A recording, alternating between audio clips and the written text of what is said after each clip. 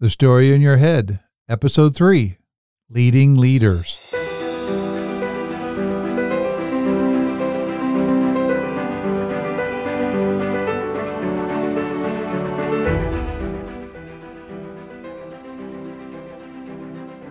Welcome to the podcast, The Stories in Your Head, where we explore how stories in your head can influence your actions and the actions of others. I'm Michelle Mosolgo. And I'm Ron Macklin. And today our topic is leadership, in particular, leading others. People usually advance in their career that become managers, and managers tend to lead others. Do you have to be a manager to lead others? Ron, how do you hold the difference between management and leadership? Thanks, Michelle. First, I want to answer the first question is, do you have to be in management to be a leader? No. Actually, Max Dupree wrote quite a bit about what he called roving leaders, people who are out on the floor, people who other people would follow. And no, there are many times, and very powerfully, individuals who don't hold a management role, don't hold a supervisor role, but they create something that other people want to follow. Either a story or an idea or a way of being or a way to do something, or even just as simply as time to go on break and like everybody follows, right? And those roving leaders are very powerful to notice, right? But also to be able to create them, to notice them, appreciate them, and create them.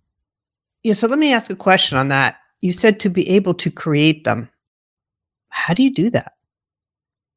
How's that happen? Great. First, I start with creating in my own head that there are roving leaders, that there are people that are out there that don't have a position, like a management position, that are leading others. It's a natural phenomenon for humans to follow other humans, which means somebody is leading. Now, the original act that happens is somebody follows somebody else, which makes the other person the leader. But that is the space where that's just natural, happens in humans, happens in the world like all the time. When I create the story that I'm going like, there are natural roving leaders out there and I'm looking for them. And then I create what it is they are. And when I find them, like to acknowledge them, to thank them, but also to bring them into the stories that where we're going and what we're doing so that they can see the power of what we're creating and actually add into it. Because nobody knows what's happening in the business like roving leaders. They're next to it. They're connected. They understand all the moods, the gossips, the trends, everything that's happening inside that space that everybody complains about or dreams about or talks about and loves, right? They're connected to that space. Yeah, thanks, Ron. It reminds me of a story. So one of the roles that I had, I was in technology and we were automating an assembly line, which had these like little bottles that came across them.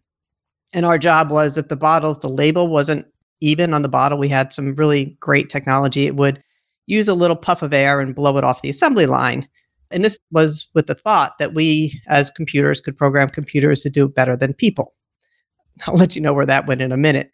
But we didn't know anything about assembly lines. So we thought we did. And we got out there. And I will say the first thing that we learned was that the air that comes out is at 90 PSI. That may not mean much to you, but in a very small bottle, it essentially shot that bottle about so far that it dented the door that it hit. I'll just put it that way. So that was our first, oh my God, we have no idea what we're doing, right? Then after we got up the floor laughing, exactly, we hit the emergency button because we were messing things up and costing the company tons of money. But then we took the things that, well, maybe we should ask people that are on the line. And somebody stepped up and goes, let me tell you how you can do this. And we worked through it. We certainly made it work pretty well. Humans still turned out to be better than computers in this particular one. But boy, the guy was amazing. He really knew how to do it. And what we ended up doing was putting more manual procedures in place for the people to do even a better job. So is that kind of what you're talking about? Mm-hmm. It is. It's my stand that people want to contribute to something that's better than them. And then leadership or management get in the way. So my question to you, Michelle, but also to everyone is, how many people are out there in your organizations right now that know a better way, a faster way, a safer way, a higher quality way of doing something, but they don't feel that they have the space to contribute. They're not included inside the process. And when you found this person, when you asked them, they had an answer, like they had something to contribute. How many people out there have something to contribute? Yeah, thanks. I remember looking at this one person. He's looking at us, smiling like, these dorks on the line here trying to get this thing done. They have no clue. And he was absolutely right. And you know what I also really appreciated? He just said, here's how I can do better. Nothing in the beginning, like, you idiots, here's how you need to do this. No, I've been thinking about this for a while. He's been working on the assembly line 20 years. Geez, if anybody knows it, it's this person. And it was dignified. And it's like, wow, this is great. Thanks, Michelle. One of the things that I learned pretty early in my career, because I was working with mechanics that had been doing this stuff their whole life. In fact, some of them have been like second and third generation mechanics, right? They know what they're doing, right? And I'd go out and they'd say, "What do you want me to do, boss?" And I'd go, we need to take, like, this one needs to look like in the end. What do you think the best way to do that is? And they kind of look at me and this puzzled look on their face. And I go, "Dude, I'm here neck down." I go, "Neck down? What do you mean neck down?" "No, you tell me what to do and then I'll do it." And I go, now what came forth for me in that moment is that's the culture that has been put in their space their entire life. They knew a better way. And every time they tried to share it, they got shut down. And I was going like, "No, we don't, I hired everything. I didn't pay just, 90% of the wage. I paid 100% of the wage. I get you from neck up too. So how would you do that?" And you could see the fear, the scared person coming out going like, they know how to do it, but now they're going to be responsible. And it was petrifying to them. Right. And I was going like, "I trust you. You know what to do. Just share with me like what you're doing." So if somebody asks, I can say, "Yep, I told them to do that." They look at me like, "You take the blame if we do it wrong?" "Oh, absolutely I would. Where's team?" And I just kind of like slowly move forward. Right. And over time, we built this trust where I could just say, "This is what I need done." And what I found was they had a faster, higher quality, lower risk at safety ideas than I could ever come up with, or anybody on my team could come up with. Thanks, Ron. It reminds me back to my earlier question when I peppered you with questions there. You kind of talked about a little bit there, management versus leadership, right? Leaders give a spot to be inclusive for some of these. But what about management? Some leaders also have management responsibilities. How do they separate those two? And how do you hold the difference? So first, I try to pull away the verses. There's leadership and there's management, and they're different roles. There's a different orientation. And you can be a manager and a leader, and you can be a leader and a manager, or you can be a leader and not a manager, or a manager and not a leader. Separate those two apart. Management is kind of I call a legal or organizational distinction. What does that mean? It means I can hire somebody, I can fire somebody, I can give them a performance review, I can give them a raise, I can demote them, I can give them assignments, I can move them to a different job, I can make requests for them to do things, right? And what that means is there are certain things that I'm given authority by the company or legal that enables me to say, these are the things that I'm doing, and this is my role as a manager. I manage these things. And that's me doing things. Leadership is creating a story of the future that is so seductive and so powerful that people want to follow. Completely different. It's a social distinction. What does that social mean? I mean, there's no hiring, there's no firing, there's none of that other activities. It's just simply, do I create a story that is so seductive to go forward that people want to follow? Now, some of the fundamental parts of that are, like, it's got to be a picture of the future that takes care of the big group. When I say big group, that could be the company.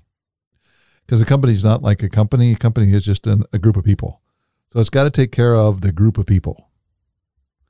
And it also has to take care of the individual. So it's got to be a space where the individual can contribute to the bigger group, and the individual wins and the group wins.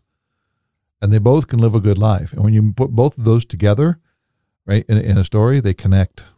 And then that's the person can say, and you can walk away from the conversation, and they can hold it.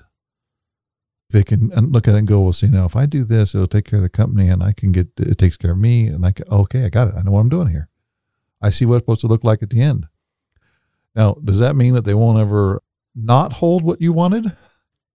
No, because we're humans and we make up stories, and they have a story in their head about what they want, and nobody walks out on the floor or in the line saying, today I'm going to screw it up. But they have a story in their head that says this is what it means to do it the best way. And sometimes that's not the best way, and it screws up.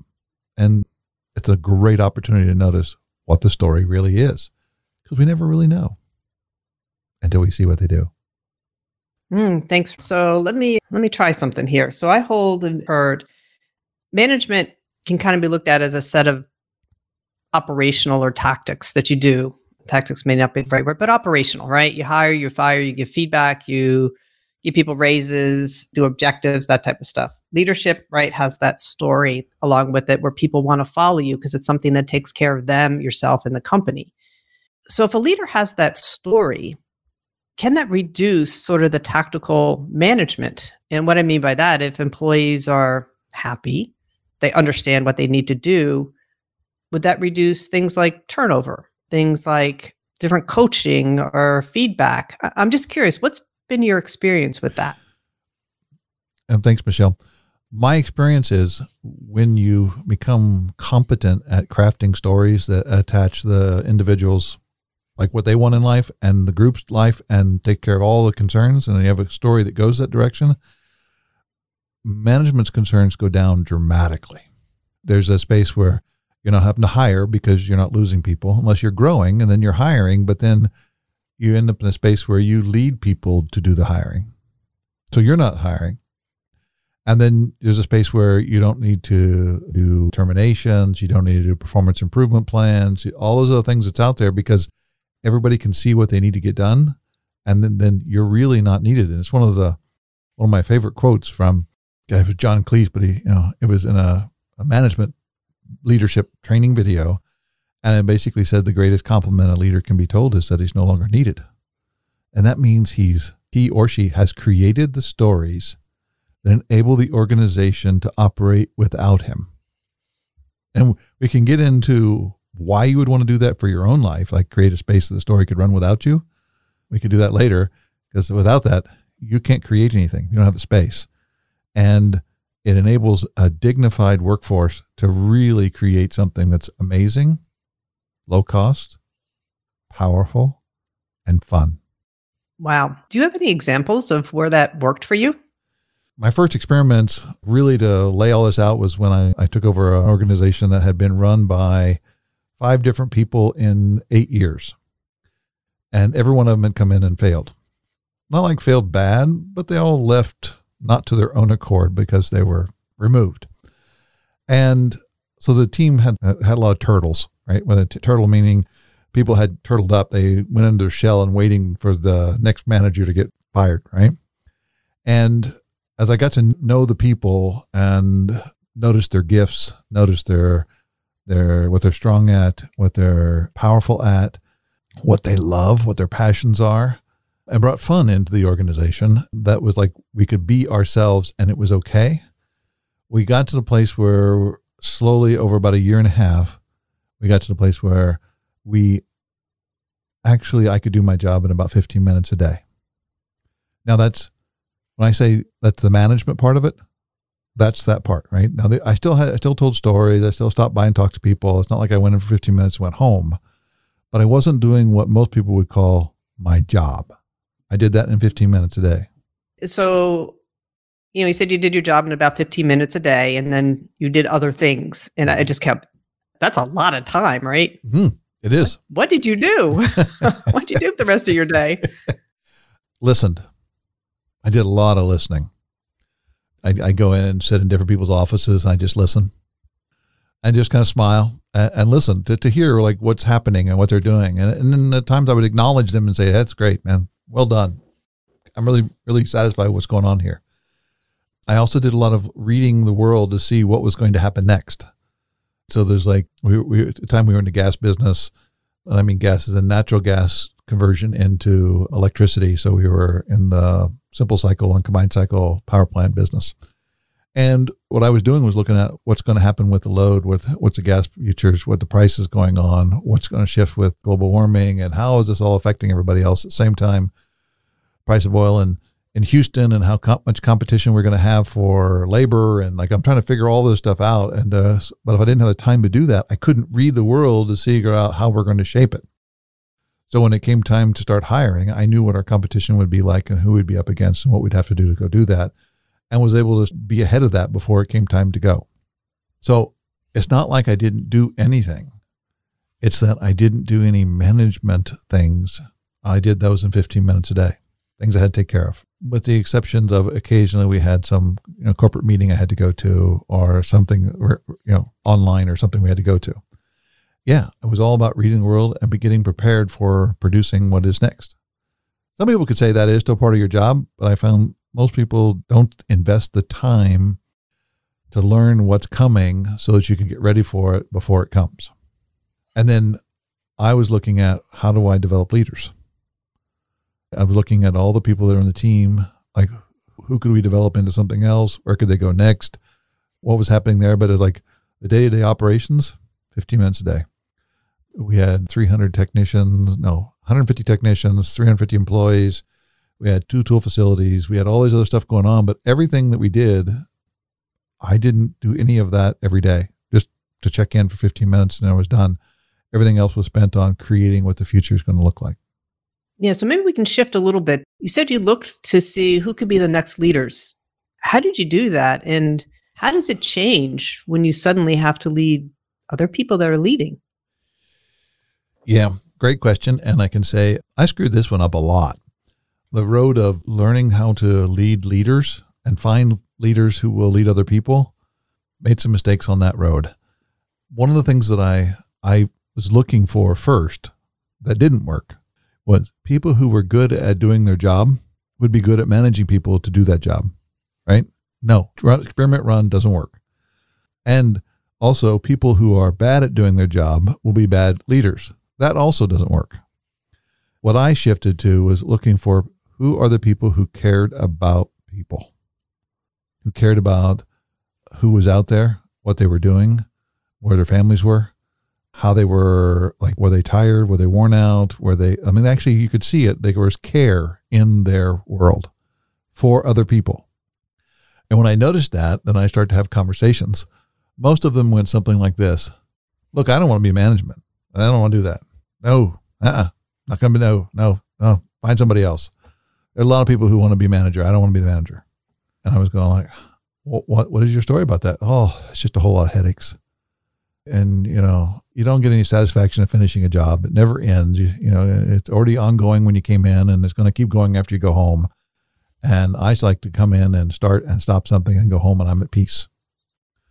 I go, okay, got it. And as I continued to get to know them and to see where let them discover where they could influence the company because they could shape how that would work for them, I began to find those managers who were competent, but also cared about other people, and they could see where they could make a difference for what they're doing. And when I made them the offers to come into the positions, they actually took ownership of it. And they would manage and lead the group both, but we worked on both of those distinctions, right? And they would lead the group in a way that I didn't have to get involved, and they were dignified and they would contribute. And then when you had 5 of those different positions, and then you got 7 of those positions that are working together, for me, they are coordinating and cooperating with each other, and then you're no longer needed, except to set direction. We want to go that way. We want it to look like this. So when you had those managers, were they both managers and leaders? Was that something you looked for, that combination, those 2 roles? They were both managers and leaders, and I worked with them to separate the two, to separate the 2 roles, so that there were things they had to do that were management, and my requests were for them to be leaders. So they had management roles, taking care of expenses, approving expenses, and giving promotions and doing reviews and doing all of those stuff, right? It had to happen as a manager. But then they also had a space where they would create the world that everybody lived into, the stories about that. So being a storyteller is one of the requirements I look for somebody who can tell a good story. It could be either a funny joke, it could be whatever, but they love to share a story. Thanks. So let's go back to my original sort of leading leaders. So it seems like in your experience, and see if I'm hearing it right, it's not just a leader. It needs your leading leader and managers. Can you lead just leaders? But you trigger me with like people are just a manager or a leader. Mm-hmm. And management is stories and leading is stories. They're just a set of stories they hold. And anybody can be a manager and anybody can be a leader. Now, not everybody will be as good at managing or leading as everybody else, right? Like some people are more gifted or they have more desire or in that space, but everybody can be both if they choose. So I'm managing and leading both of them. So let's go back to maybe my original one, leading others that lead. How is that different than just leading others? The simple difference is that when you're leading somebody, you really need to know their story. What do they care about? It's hard to find out. You just, ask them. And it's pretty easy to figure out how you can get them to connect those two together. Now, when you're looking at leading leaders, it's somebody who has to be interested. They're interested in the other person that's working for them. They're interested in what they care about. They're interested in that space. And it's a curiosity. It can be a curiosity to find out what they are, what somebody's doing. Like if you're leading somebody, you're always crafting the story and, how do you connect these two together? But there's this element of you don't know what people care about and you're not involved in it. So you really go back to fundamentals, like what's underneath of that. So you're actually start to lead people in the fundamental stories of leadership. People have stories. People are closed systems. They're going to make up what they make up. Everybody comes in to do a good job. You're building those stories for them in a way that they can notice the world through those stories. And it's a space where when you're working with folks, right, that you're working with them and they're noticing of how they notice. It's a space where as you're dancing with them in that space, like, because they are not in their own head, which they are, but they're in their own head trying to figure out what other people are in their head.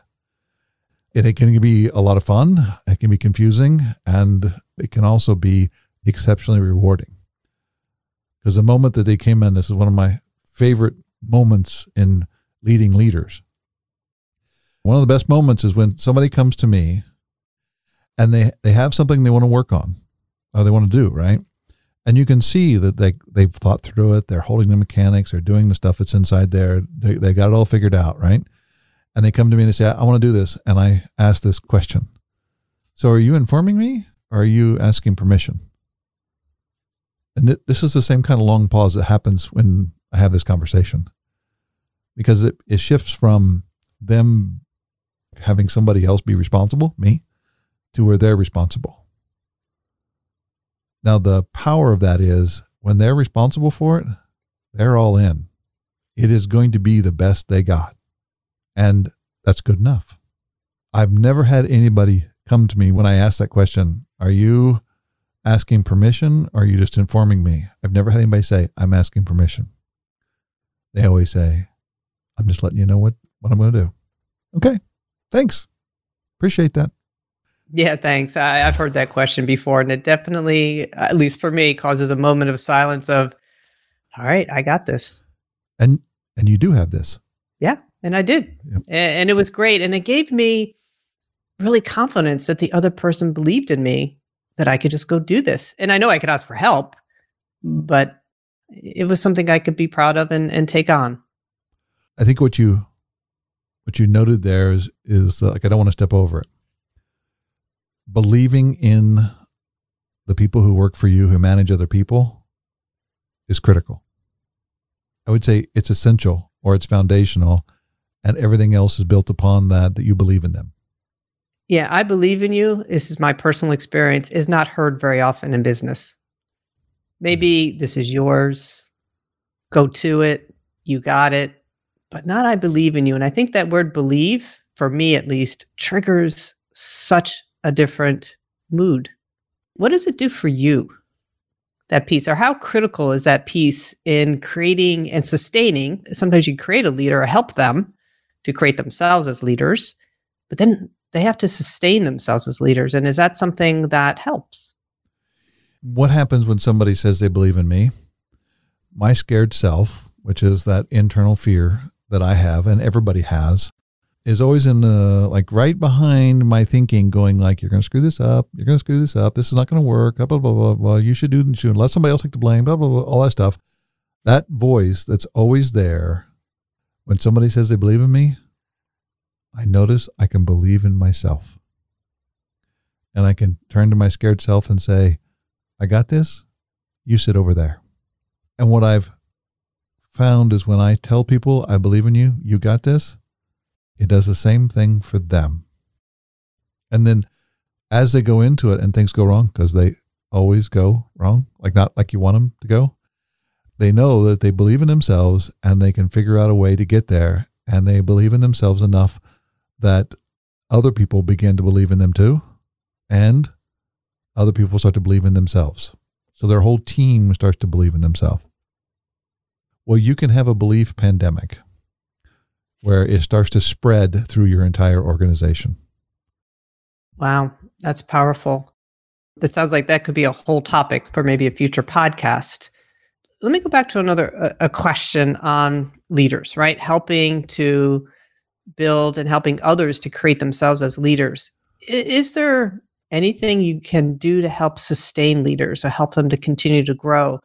I kind of think of it as a nurturing thing. Mm-hmm. And maybe my thinking is wrong on this, but they have to be sustained and continued and nurtured. How does that work? Or is that a valid statement? It's exceptionally valid. When you're managing an individual, right, you're leading other people, there's a way that you acknowledge them and give them recognition for what they've done. And there's a certain amount of warmth and ego and pride or self-esteem. And then when you're leading leaders, there's a space where you no longer go in and say you did a good job, but you do that. But you also say, who have you acknowledged today? Where have you told people they're doing a good job? Where have you told people that it's okay when they F up, that we'll learn and we'll go on? That's how we get better. When have you done that? And when leaders go out into the world and acknowledge people and do that, you can see a shift in their world from like, I'm doing good to I can help others do good. Holy smokes, this is a different space for me. I like this. Some of the people that they reluctantly became leaders and managers. 15 years later, they're still doing it. They love it. They don't want to, in fact, they're way past retirement age and still doing it, because that is a space that we really want to do in life. Humans really love to help others. And if you feel you're really helping others do something, and that means by leading them, by creating spaces for them to step into, I've never had anybody say, no, I don't want to do this anymore.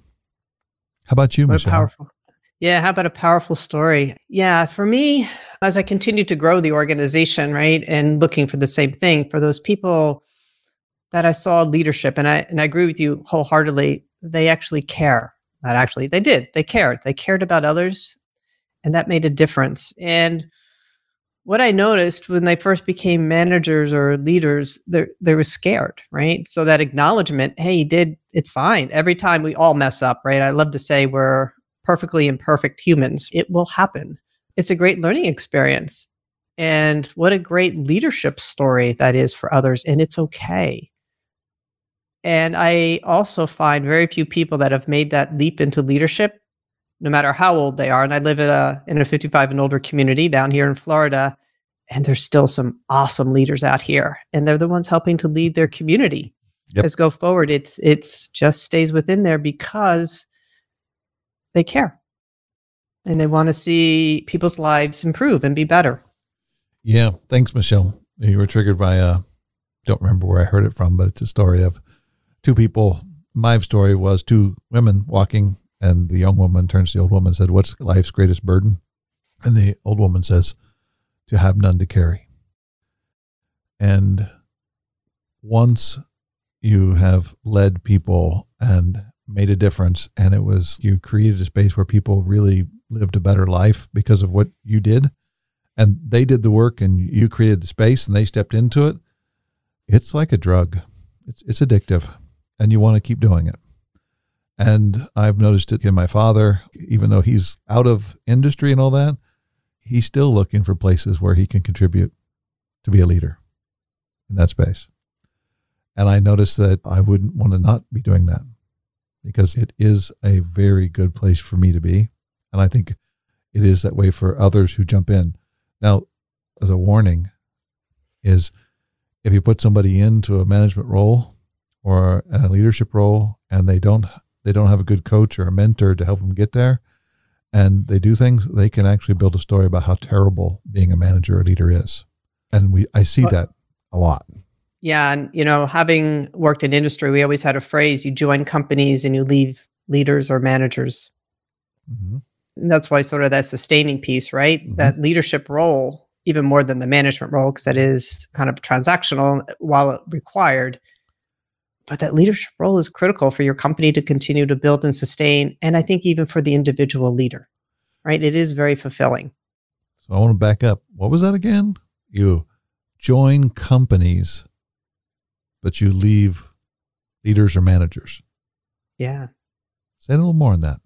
Yeah. So I certainly can relate to this. So I didn't leave the company, but I joined a fantastic company. I believe in the mission of the company. Once in a while, you come across, I'm going to call them a manager more than a leader, that my story was they were absent. They never showed up, didn't really care what I was doing. Now, part of it, I made up the story. Well, it gave me autonomy. Isn't that great? I can do whatever I want. But that's not really what I wanted, right? I needed help. Where was I going to get that help? How was I going to work through? And I felt that they didn't care. And I was like, well, why do I want to be here? There's no vision. There's no, who am I going to work with to figure out, as you talked about, what's the future? What's it going to look like? Where are we going to go? And it was actually kind of lonely. And then, of course, everybody, the staff, right? That's what we started to do, was just talk about how our manager was absent and not there and not caring.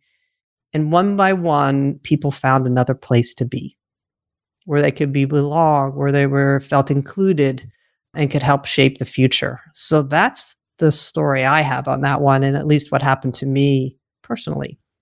And by the way, I moved out too. Got it. Thank you for sharing that. Yeah. Have you ever run into that? Yes. And maybe I was too stubborn, right? Like I kept holding that I could make it a better place. And it has caused me to stay places longer than I should have. I have left companies because of the leader. But it was my confidence, my belief in what I was doing and what I was going, that I could make a difference. And finally, I had to resolve that I couldn't make the difference. Like it wasn't within me to do that. And the space wasn't there for me to be able to make that difference. And I finally left. But it was not, reflecting on it, it was the company that I joined, and it was the leaders or the managers that I left. Yeah. In some aspects, I'm grateful to those individuals because, and by the way, I can totally relate to the stubbornness. The first time it happened to me, I held on to that stubbornness, and I got better as time went on to know it's time to move on. But what it helped me to do is create a story of not that. I'm not going to do that. And so it made me even more paying attention to acknowledging my staff, working and creating other leaders, being present with them. And that helped me. I think without some of those managers and leaders, I may not have noticed it as much and have put such a stand for myself to do something different. Yeah, thanks, Michelle. I accept, I agree, and I have no regrets, right? All those things that I went through created the space for me to notice the world the way I notice it today. And that's cool. And that's enough. I'm good. Yeah. So thank you, Ron. This has been a great discussion on leadership. We talked about leaders and managers and how the roles can be slightly different, leading others, finding others, creating leaders, sustaining leaders, and leading others that lead. So I really appreciate the time today. And I want to thank you for that. As always, I have learned something and acknowledge all of your knowledge in this particular space. So thank you. Thank you, Michelle. I acknowledge you for your questions and your insights. And as always, every time in a conversation with you, I'm learning something, learning in the world and learning about myself. So thank you for a great conversation. Thank you all for listening today. Please take a moment to subscribe to The Story in Your Head on Apple Podcasts, Spotify, or your favorite podcast platform. Thank you all, and we'll see you next time.